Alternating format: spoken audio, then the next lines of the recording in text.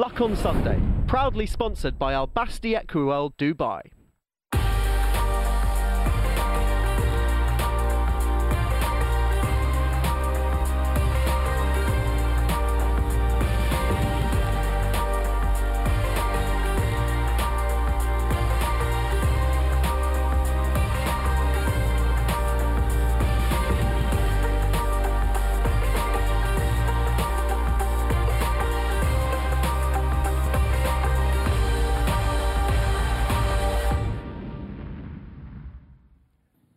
Welcome to the Luck on Sunday podcast, a weekly audio digest of all the best bits of Luck on Sunday, free to air every Sunday from 9 o'clock, that brings you the best guests and insight from around the racing world.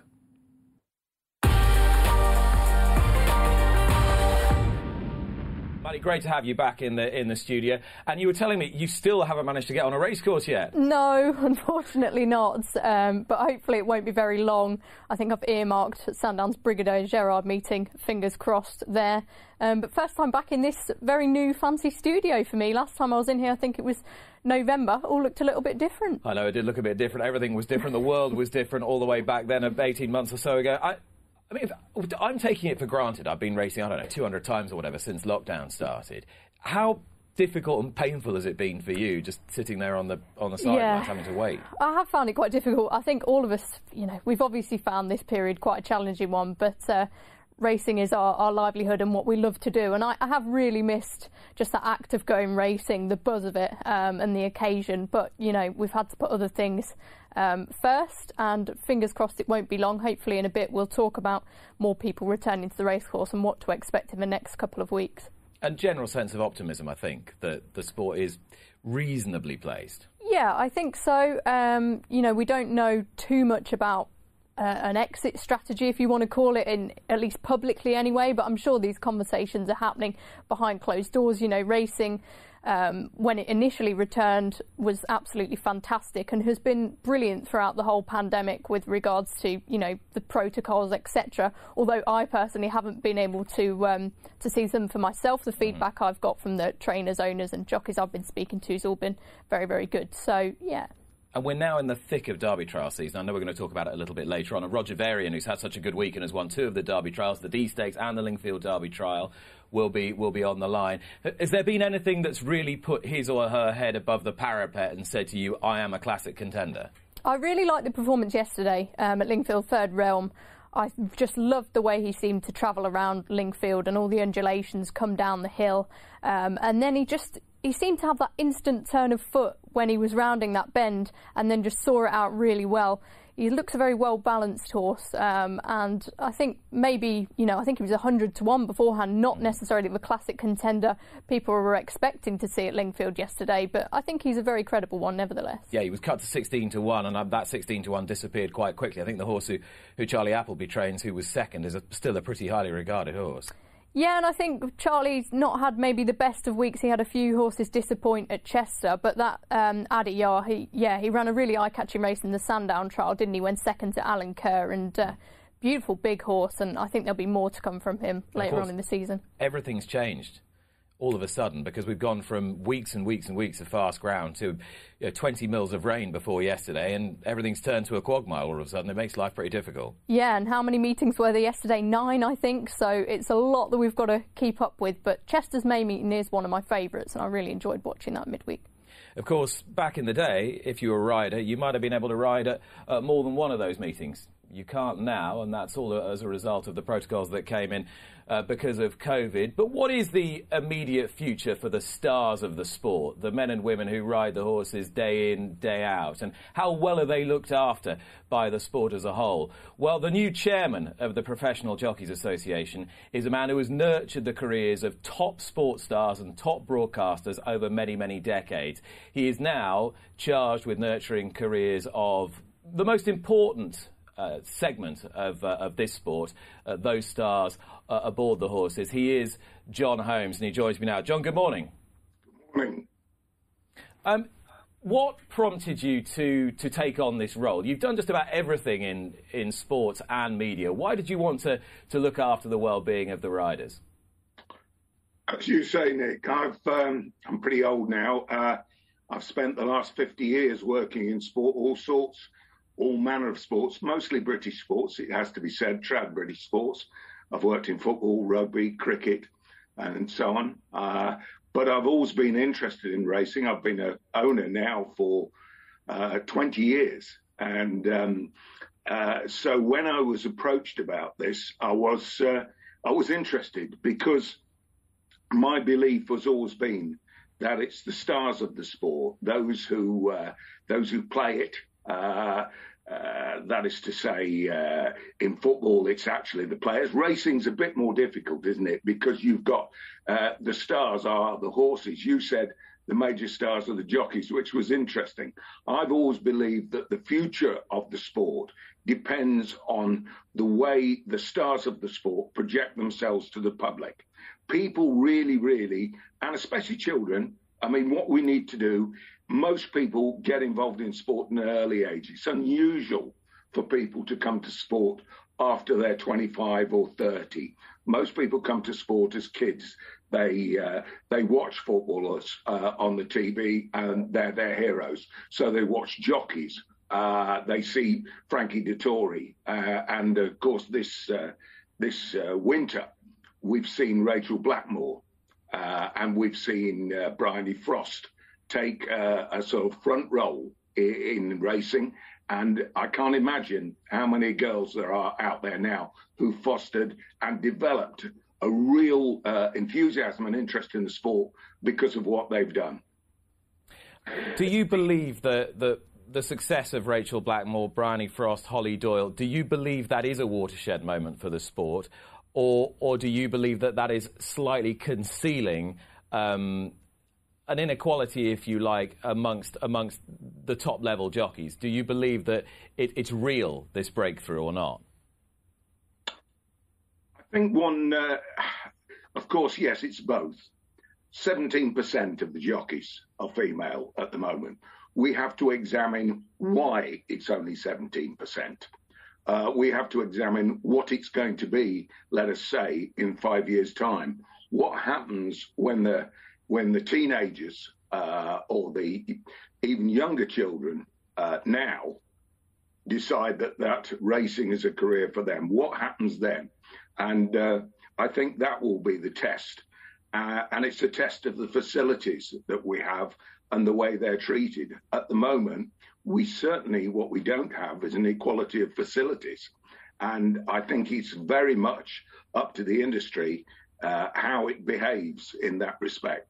At a lot of racecourses around the country, the facilities for jockeys, and especially female jockeys, are not consistent with 2021. They're more like the 1950s or the early 1960s, and we need to get those facilities up to standard and make sure that we're looking after the young stars of the sports properly as well, because there is still an issue with how we treat apprentices and conditionals. And that was really the driving force behind me saying to the PJA when they approached me through the previous chairman, Nigel Payne, been a friend of mine for a long time, Paul Struthers, the chief executive, and Robin Leach, a non-executive director. They approached me, and I took time to think about it and thought, yes, I'd like to have a go. I've taken it on an interim basis to see how it goes, whether they like me, whether the sport likes me, and to see if I can make a real difference. You mentioned the treatment of apprentices and conditionals, John. Just put some meat on the bones there for me and say why you find that unsatisfactory at the moment. Under BHA rules, all apprentices, conditionals, are meant to be subject to full-time employment contracts. Now, we know that they're not. We know that there are certain trainers who are not employing their conditionals, their apprentices, on full-time contracts. And we need that to be enforced. And I'm looking to the PJA to make sure that it is enforced. I'm looking to the NTF to make sure that their members are treating conditionals and apprentices correctly. that they are subject to contracts. A case was brought to my attention in the last week of a young man. He's quite well known. I'm not going to mention his name because that would be invidious, but he is apprenticed to a well-known trainer. This trainer does not employ him on a full-time basis. He is only paid when he rides. He's not paid for riding out. He tried to get a mortgage. He has no pay slip, no contract in order to help him get his first mortgage. And I'm afraid this sort of thing, which has been going on for some time, needs to stop. And we need to, for the NTF and the BHA, to take action to make sure that this is not right. And put right. So there needs to be better treatment of the young apprentices, the conditional jockeys, better treatment of female jockeys on race courses. Do you think overall, John, there needs to be a more coherent mentoring system for young riders as they come through the system? And would you seek to put your experience from other sports to use there? Hopefully I can do, yes. When I first got involved in football, which was in the early 70s, players were just emerging from the old maximum wage system. But at the same time, it was still a very paternalistic system. At negotiations between the club and the player wasn't allowed to have representation. And I came across numerous instances where players had been exploited. They've been told, this will happen, this is what we do, son, you should accept this, and so on, only for them to come into my office a few weeks later and say, they've cheated me.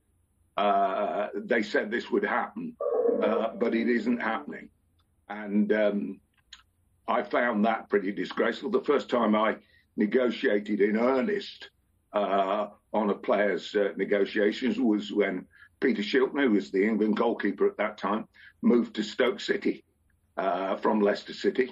The fee involved was £340,000. We met at a hotel in Northamptonshire, and the manager of Stoke, Tony Waddington, lovely man, came in with the secretary, the assistant secretary, and a director, and said, "You're not allowed to be here," to me.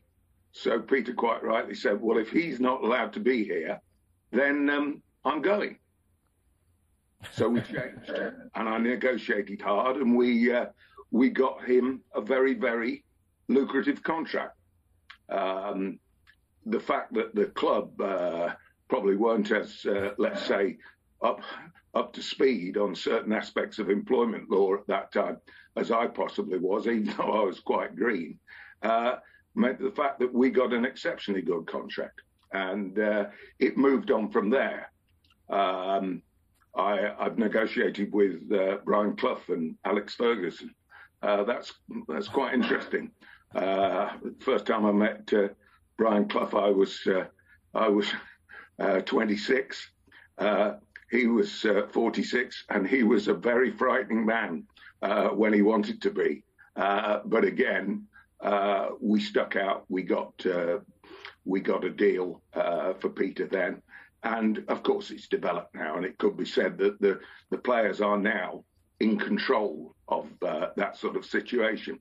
But of course, it's the players that have grown the sport. If you look in all sports, people do not really identify with owners and managers.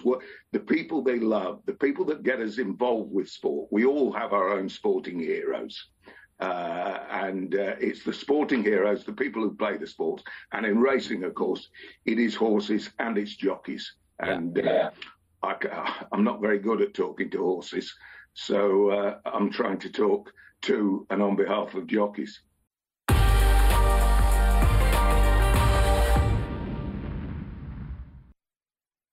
Luck on Sunday, proudly sponsored by Al Basti Equiworld Dubai. And I asked you at the beginning of the programme about the Derby and Oaks trials, and you were quite taken with Third Realm in yesterday's Lingfield trial.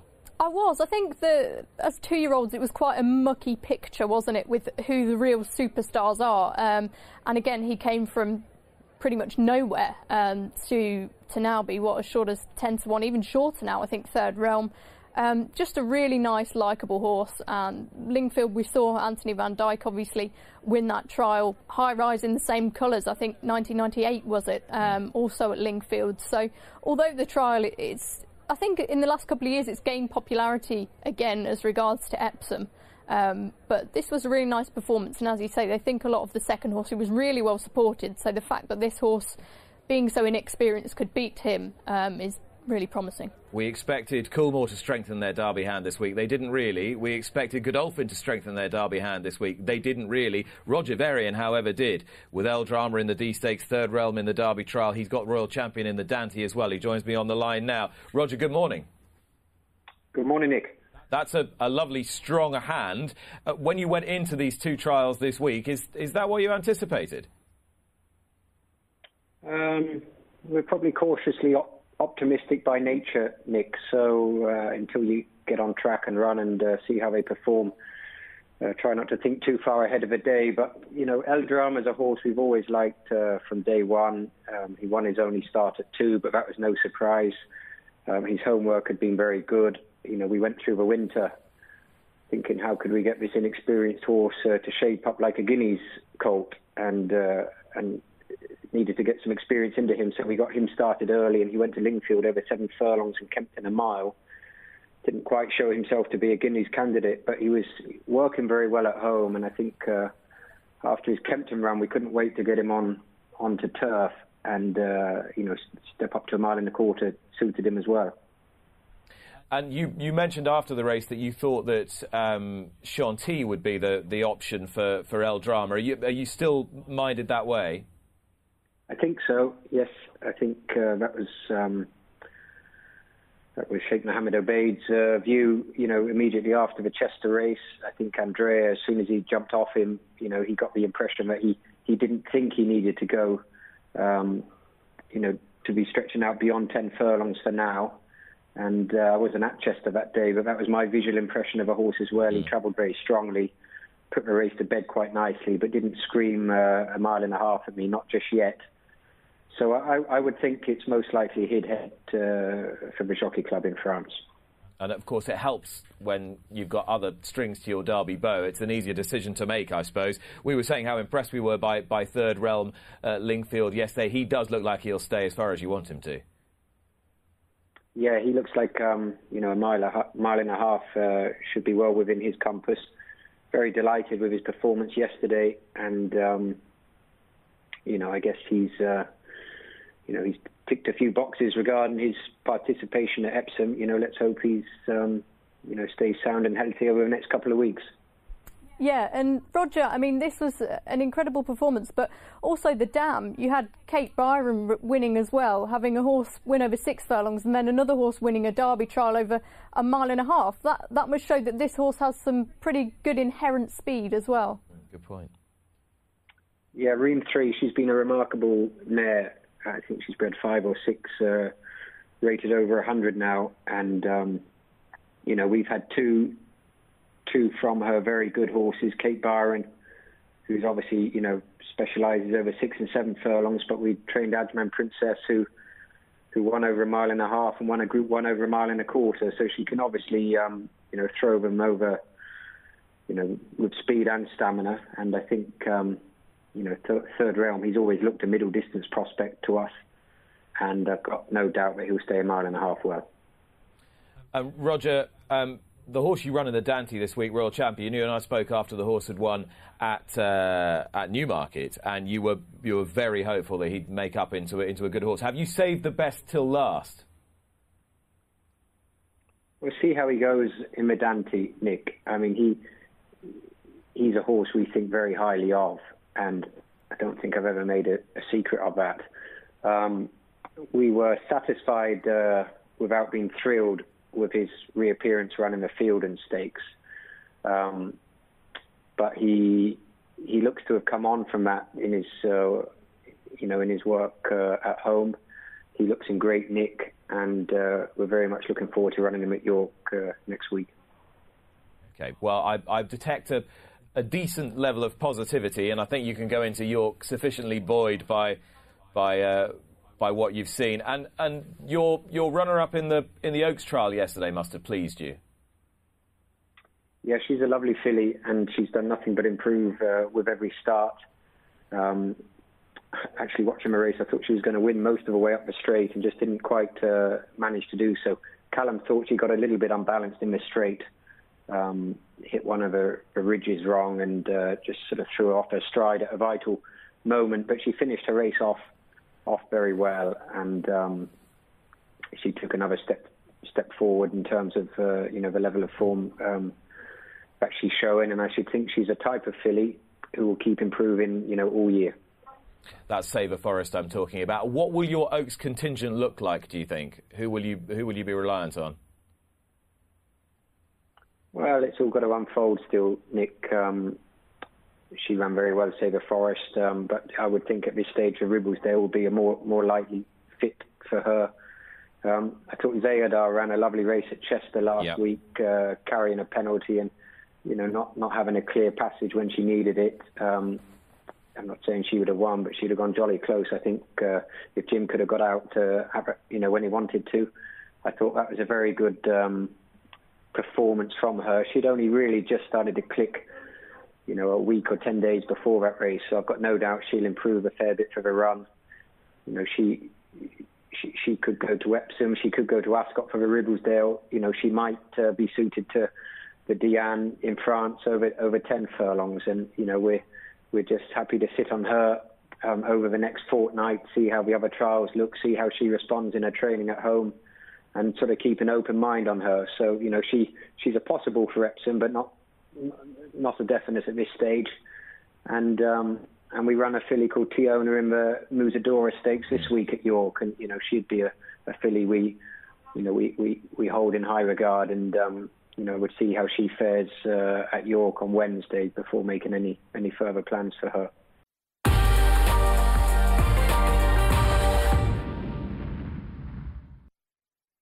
Luck on Sunday, proudly sponsored by Al Basti Equiworld Dubai.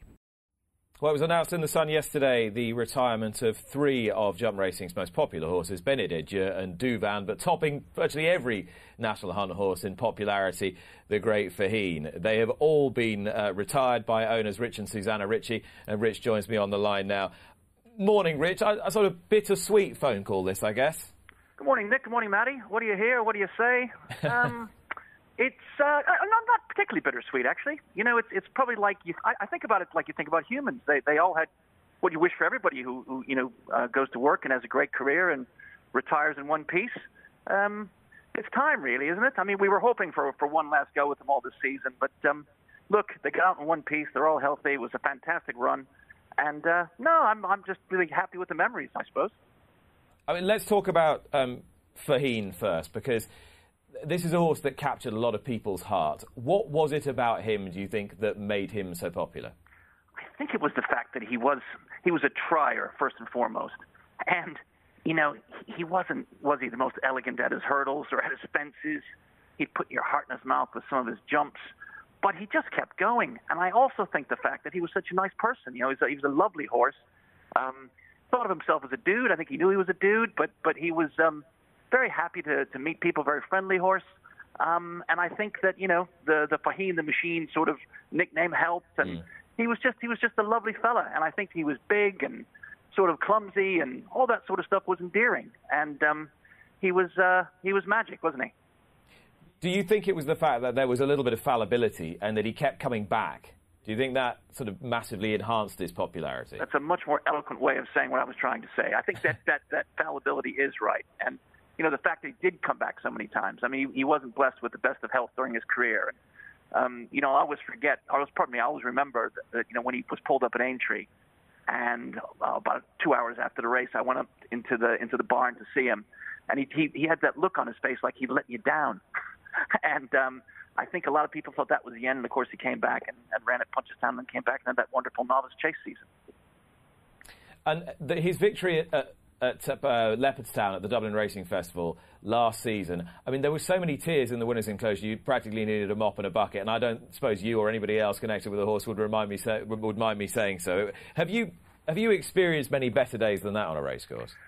That was close. I mean, Annie Power, when she came back and won the champion hurdle, was an unbelievable day. Just the whole, retribution and kind of thing, and that was magic. But I think with Fahine, the willing of the crowd, willing him home to win, and the easy game was closing with every stride. I had never seen anything like that, where they were running back to the parade ring. I mean, I couldn't get there myself. I was being stopped and hugged by people and hands being shaken and cheers from the crowd. It was unbelievable. And to go in there and see John Codd, who looked after the horse so brilliantly all those years, and everybody around it. And it was the only time I saw Willie just about to crack, because he's quite unemotive on the horses. But you're right, there was plenty of tears that day, and even Willie was touched. And where is Fahine going to go now? Well, the Irish National Stud has been on, and that would be an ideal home for him, because he is so popular. I think people would like to go see him. I think people would like to go have a word with him.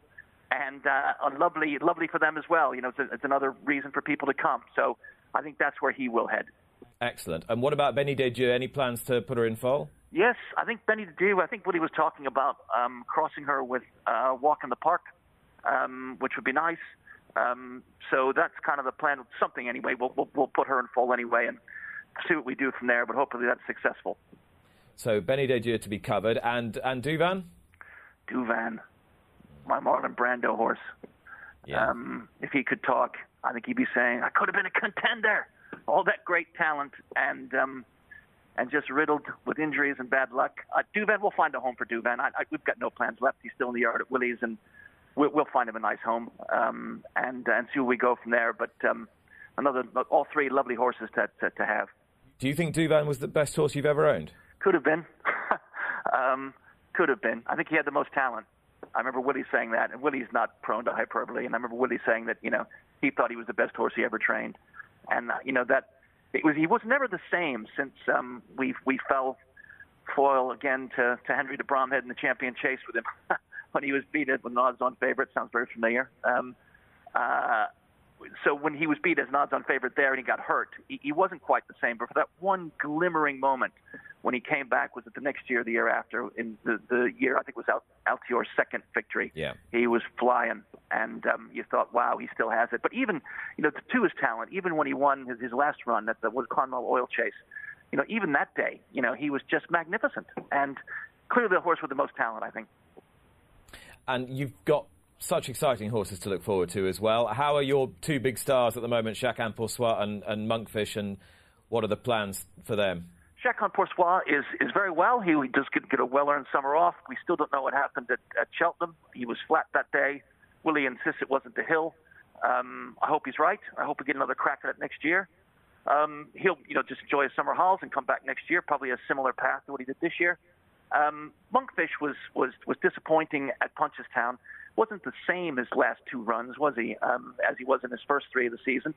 But we'll give him a proper MOT over the summer. I don't think there's anything wrong. Maybe it's just one of those days. But he also got beat by a good filly at Punchestown, and he'll have his summer off as well, and hopefully come back a bit stronger, and maybe be able for a more of a proper season as in open company now. And looking forward to that. But it's hopefully we can unearth a couple that replace these three.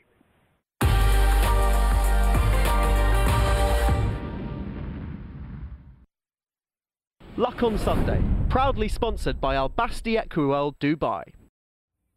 Well, I'm really pleased as I welcome you back to this week's edition to be joined now by Bob Champion, who has been walking some more to raise yet more funds for the prolific Bob Champion Cancer Trust, which to date has raised over £15 million in research, not just into testicular cancer, but also really important studies into prostate cancer, working very closely with the Royal Marsden Hospital, which treated Bob in Sutton and Surrey. And we're going to find out a little bit more about Bob's endeavours now.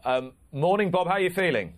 I'm feeling not too bad at all, actually. A little bit stiff, but, I've had a bad back most of my life, actually. So had falls early on in my career and broke a few bones there, but it's going all right. And, it is fun, but, people think 191 miles isn't far. It isn't on the roads and everything. You try walking up all these gallops. I promise you they're steep. And you've still got a fair little way to go as well for this final leg this week, and it's got a really apt conclusion, this series of walks, hasn't it? Just tell us what you're going to do at the end of it. Well, we're going back to Findon, where Nick Gifford trains now. Josh Gifford trained then. I'm going to sit back on a horse, actually, and I'm really looking forward to it, riding up from the village back to the yard. I can remember when the old horse came back to Findon after winning the National. There was about thousands of people came to see him come back, and we walked the horse all the way up from the village. Well, I'm going to ride it this time, but I'll still walk around the gallops. I've got about 26 miles to go, which doesn't sound too much, but I promise you, up all these steep gallops, it is. Yeah, the last 26 miles are going to be the hardest 26 miles. I'm just looking at your schedule this week. You're going to Chris Gordon, Barkfold Manor, which is where Alden Eaty recuperated, of course, in the summers with the Embricos family. Gary Moores, David Menuisier, Amanda Perrott at Pulborough, Luke Dace, Richard Rowe, your old pal who rode Alden Eaty a couple of times, Susie Smith, and then Nick Gifford, the Downs at Findon to round off. Now, I said at the beginning of the interview, Bob, you've raised over £15 million over the years for the Bob Champion Cancer Trust. It's an extraordinary effort, but there are some serious, palpable and tangible fruits of your labour. Tell me a little bit about Professor Colin Cooper and what he's doing at the research unit at Norwich University. Well, Colin, an absolute genius, actually, because we did build another research laboratory up in Norwich. And to me, that's the bee's knees. And we're looking really into prostate cancer. And we are coming up with the goods. Virtually now we can tell how bad the prostate is by just a simple urine test. And, basically we'll soon be able to diagnose these sort of things with just like you do take a COVID test type of thing. We are getting there. And it was great to walk around the Royal Marsden yesterday. The professors were telling me what we were doing in certain units, and it was nice to go back to our own unit. The money is being well spent, and we're doing an awful lot of good with it. And I gather that, with a lot of what you've achieved over the last few years and some of the science that has been supported by your trust has led to not the eradication but the significant reduction in cases of testicular cancer, to the point where you're now moving into other areas. Oh, good God, yes, we moved into prostate, If I'd had my cancer 18 months before, I would have been dead. Through research, I'm alive, but they only gave me a 30% chance. But what we've done with testicular cancer, we've taken it to about 95% full recovery. Research is very, very important in life. And myself, my back's been killing me. Before I started, I had a couple of scans, and they've told me I've got a tumour on one of my kidneys. So when all this is over, I've either got to have a kidney out or part of the kidney out. But, research, I wouldn't have known anything about it if it wasn't for research, and I'll have the op and I'll be fine after. So you've obviously now then, Bob, got another massive challenge ahead. But how much is it helping you through the knowledge that you've acquired in the last 40 years? I think it's helped, because, if I can, my Cancer Trust can help one person live, I'm very happy. But I know we've helped thousands and thousands throughout the world. And the new prostate thing, I think, is going to save billions throughout the world. The scientists are doing a terrific job. My Cancer Trust's doing his little bit. And, we've been very fortunate on this walk. We've had good sponsors like the Wasdell Group have been very good, and George Smith and his horse box. I asked him if he'd lend me a horse box to go around, and he said, of course he would. And I rang his girlfriend, Susie, who also sponsored, and she rang me back and said, can we have a look at your driving licence? I said, yes. Then they said, well, you haven't had a medical. So basically, George has driven it all the way round and really enjoyed himself, and he's got as fit as me. But I can remember we walked around Clive Cox's yard the other day with John Frankham, and John walked around and said, John, would you like to come for another walk with me? He said, only if it's around Newmarket, because it's flat.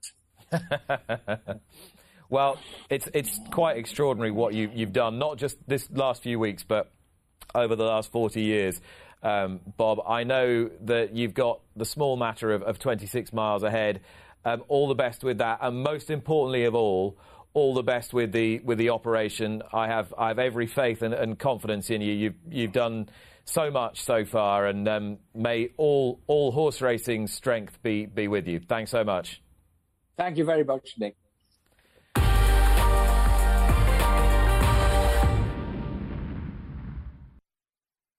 Luck on Sunday, proudly sponsored by Al Basti Equiworld Dubai. Well, still to come, my special guest, Sir Mark Todd. But first of all, we are heading to Middleham to catch up on the news of a key contender for the Dante this week. And if that all goes well, he might end up being a key contender for the Cazoo Derby itself. Here is Charlie Johnston talking about Gear Up. October was kind to you last year. Not only did Subjectivist win the Prix Royal Oak, but Gear Up also won the Grand Criterium de Saint-Cloud. That must have been a real thrill, not least for the fact that he was all but dismissed in the market. Yeah, he was outside of the field, I think, from memory, and we certainly didn't view him like that. We wouldn't have taken him over there if we thought he was there just to make up the numbers.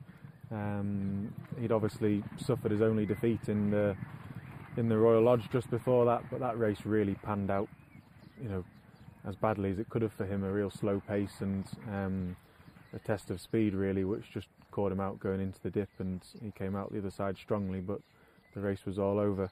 So yeah, we went to France hopeful rather than confident, probably is the best description, but certainly confident that he would stay well, which in those conditions was going to be crucial. And he's certainly a horse that you'd want on your side in a battle, because he's got as he showed in the Acomb and in Saint-Cloud, he's got a fantastic attitude, and it was a really important win for us. There'd been a bit of obviously Subjectivist followed 24 hours later, but at that point there'd been a bit of a Group 1 hiatus, and to deliver again at that level with a 2-year-old, with a new owner who'd just come into the yard and invested heavily.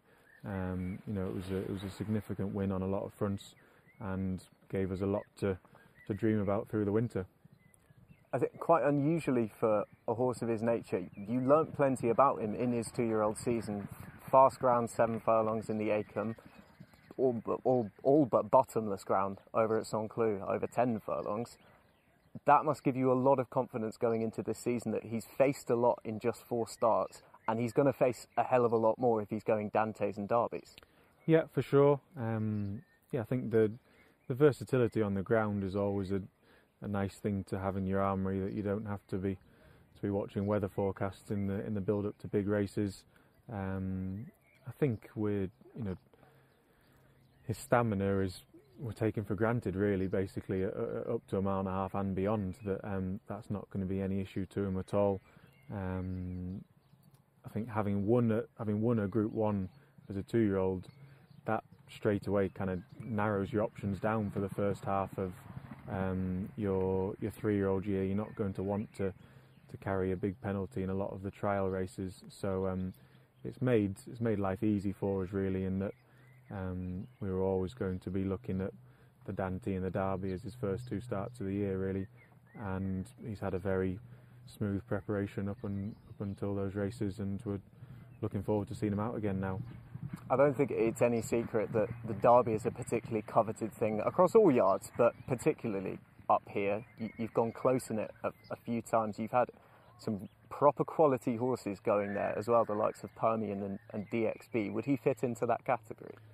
For sure. I think you could argue he's certainly what they achieved at 2. He's actually a long way ahead of those horses. I think Permian was rated around 100 mark as he finished his 2-year-old campaign, and DXB. They were both horses that sort of moved up to that level through the early part of their 3-year-old campaign. This horse he's already won a Group 1, so I think it's the first time in a while that we've gone into a 3-year-old campaign with a Derby candidate that's won a Group 1 as a 2-year-old. And I think he as I've said a couple of times recently, I think he's always going to be underestimated a bit because he's not a particularly flashy horse. You know, he's not won his races by wide margins. They've invariably been races where he's actually looked beat at many stages and pulled them out of the fire. So he might not have the sort of sexy profile that a few of his rivals will have, but yeah, you can't knock what he achieved last year, and it's nice to have a horse like him to look forward to. Is he one of those horses that we hear a lot these days? He keeps a bit back for himself. He does just enough, but he's more than up for a fight. Yeah, very much so. We've just seen him do a little bit of work there this morning, and I don't think it really matters what you could put him with a horse rated 60 or a horse rated 100, and you'd get largely the same result. He certainly didn't work like our best 2-year-olds through most of last year. He saved it for when it mattered on the track. So we certainly don't mind horses like that.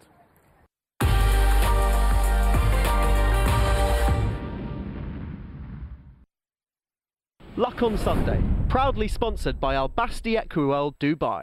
It's my great pleasure that I'm joined by one of the most celebrated Olympians, a man who competed at 7 Olympic golds. He won gold at his first Olympics in 1984 in Los Angeles, and he went right the way through until 2016 with 5 medals. He also won 5 badmintons, or 5 Burleys, I should say, and 4 badmintons. And here's just a little taster of his great success.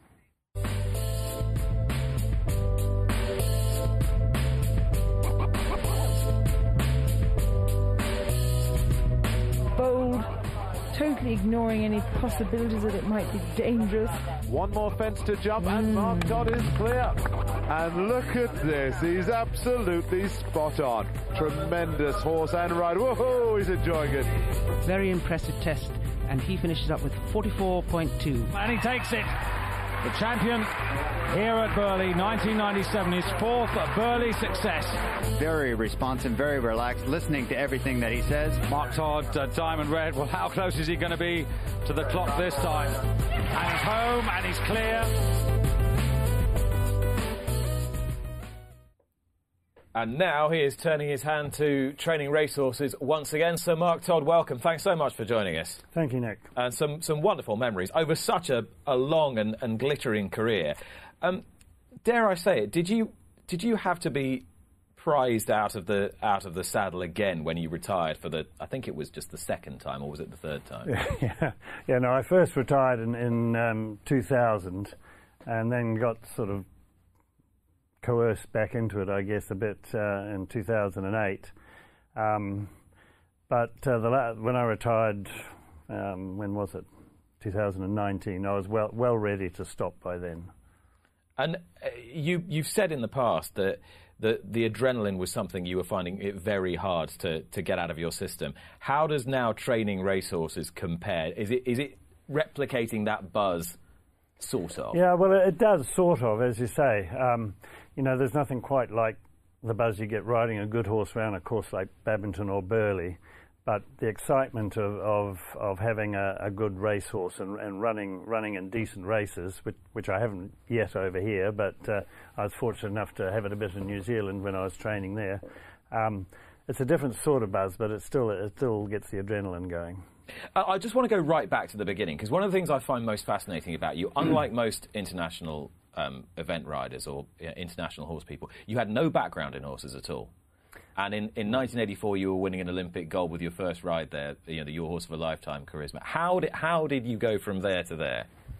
Well, I just grew up with a passion for horses, and I was fortunate enough. My grandfather, he had a farm, and although he was involved in horses, he had a farm hack, and his neighbour was a well-known New Zealand equestrian called Kenny and Ann Brown, and I ended up borrowing a pony off them from the beginning, and that's sort of how it started. And I was fortunate enough, my family sort of were able to sort of help me get going as best they could, and it just sort of went from there. How young were you when you knew that this was what you wanted to do? Well, back then when I first started, it was never I never thought of it as a career. It was a sport, it was a hobby. I actually wanted to be a jockey. I was very small until I was about 16, and I used to ride track work for a local trainer. But then I sort of started to grow, and I guess I could have gone down the racehorse training route at an earlier stage, but I just loved riding so much that, you know, I wanted to carry on with a riding career. And that early experience riding track work, did that stand you in good stead? I suppose it made you a bit different from your other competitors, didn't it? In fact, a lot of the New Zealand event riders have ridden track work at some stage or another. Blythe Tate was another one, and Janelle and Tim Price now, they've all ridden racehorses. It gives you a very good idea of speed and travelling at speed and becoming comfortable with speed, and which I think you know, stands you in good stead on the cross-country phase. Because all the people you mentioned are brilliant clock riders, aren't they? I mean, latterly, Tim and Janelle, but Blythe and yourself before that, just brilliant at riding to the clock. Yeah. Well, I mean, it also in New Zealand, it gets drummed into you. You know, you have to ride each furlong, whether it's 20 seconds of the furlong or 18 or 15. And, you know, if you're riding consistent track work, you have to be able to do that. And so I guess that's a good way of teaching it. Did you ever deviate during your teenage years from wanting to be around horses and on horses? Was there ever any suggestion of you going off and doing anything else? Well, funny enough, I was quite good at athletics, but it was never, for me, it was never a choice. You know, I just wanted to do horses, and so that's the route I took. And you got your agriculture diploma. Was that something that you sort of felt you needed to fall back on? Well, I was always going to be a farmer. In fact, I was dairy farming for a while. I started off when I left school. I went and worked on a dairy farm, and then eventually I took over my grandfather's farm and was milking cows there. But I soon realised that wasn't really where my heart lay. So I changed direction, and in fact, when I did decide to do it, I sold up the herd of cows. I went and bought 2 yearling fillies at the sales, and one of them was no good, and the other one was a very good race mare called Sounds Like Fun, and this was in the 80s, and she was with a trainer called Jim Gibbs, and she was one of the top mares of her era. So you were getting a huge thrill from your involvement in racing, even all the way back then. Yeah, and so much so that my wife and I got married in 1986, and she was due to run in the Oaks then, and it was do we go on honeymoon to the Maldives, or do we stay and watch the Oaks? And my wife's never forgiven me that we actually stayed and watched the Oaks. You did stay and watch the Oaks. You're a very lucky man, Mark. Very lucky man. This was 2 years after you'd won your first Olympic gold on Charisma, and you were still a very young guy then in the early stage of your career. You always amuses me. You always make it sound as though things just kind of happened, but the amount of work required to get yourself and an equine athlete to an Olympic Games on another continent and to win gold, that shouldn't be underestimated, should it? Well, I guess, but I mean, it's in some ways, I guess I am a good planner. In other ways, things just do seem to happen, and you know, I think you set a goal and then you set a path towards achieving that goal, and I guess that's what I did do. And I've never been afraid to work hard to get there, and because, you know, working with horses, it doesn't always seem like it's hard work, because it's what you love doing. So tell me a little bit about Charisma for those who aren't old enough to remember or didn't have an interest in eventing in those days. He was a legend, really.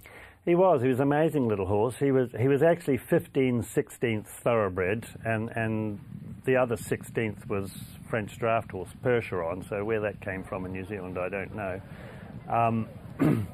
But he was only 15.3, and he was a fantastic looking little horse. He was incredibly sound. He was a great athlete, and he just loved the job.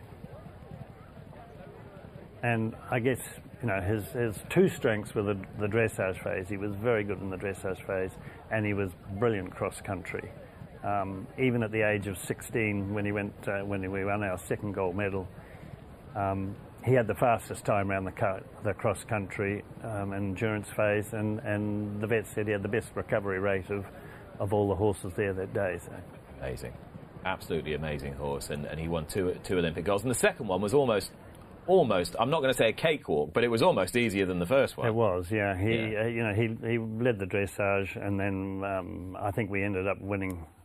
We always used to have a pole in hand going into the show jumping, because he used to like jumping by braille, and occasionally he got it wrong and would have one down. And I think we went into the show jumping phase with 3 rails in hand, which was a fairly comforting thought going into that final day. And I think he had one down, but still won. You say he was a sort of 15th, 16th thoroughbred, did you say? So yeah. Almost a complete thoroughbred, and you had great success on thoroughbreds through most of the sort of first phase of your eventing career. What can they do for you that other horses can't? Well, I just love their minds. You know, they were great. And in those days, when you had the long format 3-day, when you had the roads and tracks and the steeplechase, they had the stamina to do it, and the warm bloods used to struggle. And going around the cross country, you know, you never really got out of third gear, and the poor old warm bloods, you know, they were at full throttle the whole way, and quite often didn't quite, you know, they couldn't go that fast for that long. You know, back in those days, the cross countries used to be 12 or 13 minutes, and you really had to have something with an engine. After you have a horse like that, who you've described as a horse of a lifetime, how hard is it then to adapt, to try and find new horses, to bring on youngsters? How hard did you find that at the sort of back of the 80s, early 90s? For eventing? Yeah. Well, we used to buy a lot of horses out in New Zealand. We used to, I don't know, we looked all over the place. There was, you know, Ireland produced a lot of very good event horses back then. The classic 7/8 thoroughbred with a bit of Irish draft, and they were excellent as well. What would you say was your single greatest achievement as an event rider? For doing it so long, I think. And why? But I don't know. I think one of obviously the 2 gold medals were amazing with Charisma, but I think one of the things that made me most proud was coming back after 8 years off. With a horse that Sir Peter Vella purchased for me, a horse called Land Vision, and going back to badminton and winning that in 2011, which I don't know how many years after my first win, and you know, everybody thought that, you know, because I'd had 8 years off, the sport had moved on. It was going to be very difficult for me to be competitive. So to go there and win that I felt was you know, a huge achievement. Yeah, 80 I think was your first badminton. So 31 years, and the 15 years since the previous one. Yeah, and that must have been an amazing day. And to what extent did you really feel the warmth of the whole equestrian community? Well, I mean, it is a wonderful community, you know, especially in eventing, and it was great. It was great to be welcomed back with open arms, and I can remember, like, my good mate Lucinda Green. You know, we were obviously talked about coming back and all the rest of it, and she was at the arena as I walked out of the show jumping, and I just went, you know, how did that happen? And so it was, the reception was tremendous. And there was talk, wasn't there, after sort of 16, that you might kick on even longer, and you decided to call it a day. Why ultimately did you decide not to press on to? Oh, it would have been this year's Olympics, I suppose, in Tokyo. Olympics, yeah. I've been cutting down on numbers, and although I had a couple of horses that I did have a couple of horses that were could have been real chances, and one of them was a little horse called McLaren that reminded me an awful lot of Charisma, and he's now gone to Janelle Price, who's probably a much better fit for him because he was even smaller than Charisma. But you know, it's the motivation as much as anything. You know, you can't compete at that top level if you're not putting 100% in, and I didn't feel I was putting 100% in. I wasn't getting any younger. And then I had this sort of out of the blue proposal from Sir Peter Vella, who'd bought Eminent outright, and initially he came to me, and Peter sent him to me and said, you know, would you just look after him? He's coming back to New Zealand to go to stud. So I had Eminent, we had Eminent at our place, and the next thing he sort of rings up and says, well, you know, why don't you take him to Australia? We think we might race in there. Why don't you take him there and we'll give him a couple of runs in Group 1 races? And it was, you know, never one to shirk a challenge. It took me a wee while to think about it, but then we sort of said, oh, well, we'll have a go. But then the logistics of that happening started to kick in. You know, I didn't have a licence. Yeah. I had to get a licence. Luckily, it was just within the 10-year time limit of when I'd previously held a licence, which enabled me to take a few shortcuts. But the BHA were very good over here in helping me push it through. And it literally, the horse had to be nominated for the Ramvet Stakes in Australia and by a certain day. And the trainer had to have a licence to be able to nominate it, and it came down to about 2 days. I think I had 2 days. My licence came through and we were able to nominate the horse for the race. And he finished second, didn't he? He finished second in that race. So it's a good start. It was a good decent start to a training helps career when you have a very good horse. Yeah. And so from there, did it just feel right? I mean, I know you trained a bit before in that interim period between the eventing careers, but did it just feel like the right move? It did, and you know, like I say, you know, I'd trained in New Zealand and we'd had a reasonable amount of success there. But you know, England or Britain is to me, it has always been the home of racing, if you like, much like it's the home of eventing.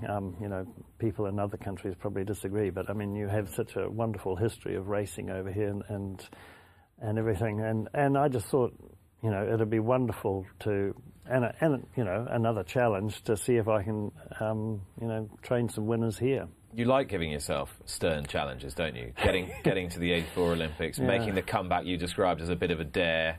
I mean, this is a big challenge still. I'm interested in how you feel as someone who's achieved so much and has been right at the pinnacle of your sport, having to almost work your way up through the ranks again. You know, I'm starting at the bottom again. You know, my previous life, that's all history now, isn't it? You can almost say it was last century.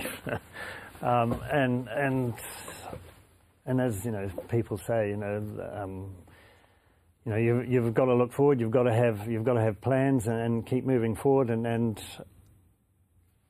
horses I love doing, and this is a new challenge. I've been very fortunate that Sir Peter Vella, you know, has backed me with horses, and then other contacts that we've had through eventing for years, like Madeline Lloyd Webber. I've known Madeline forever. In fact, I used to teach her years and years ago, and I rode a horse for her at Badminton when she was having her first child. Lady Bamford and Sir Anthony Bamford.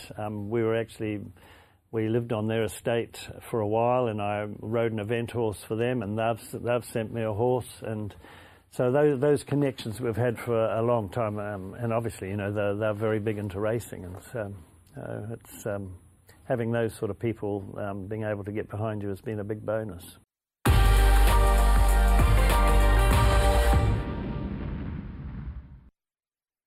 Luck on Sunday, proudly sponsored by Al Basti Equiworld Dubai.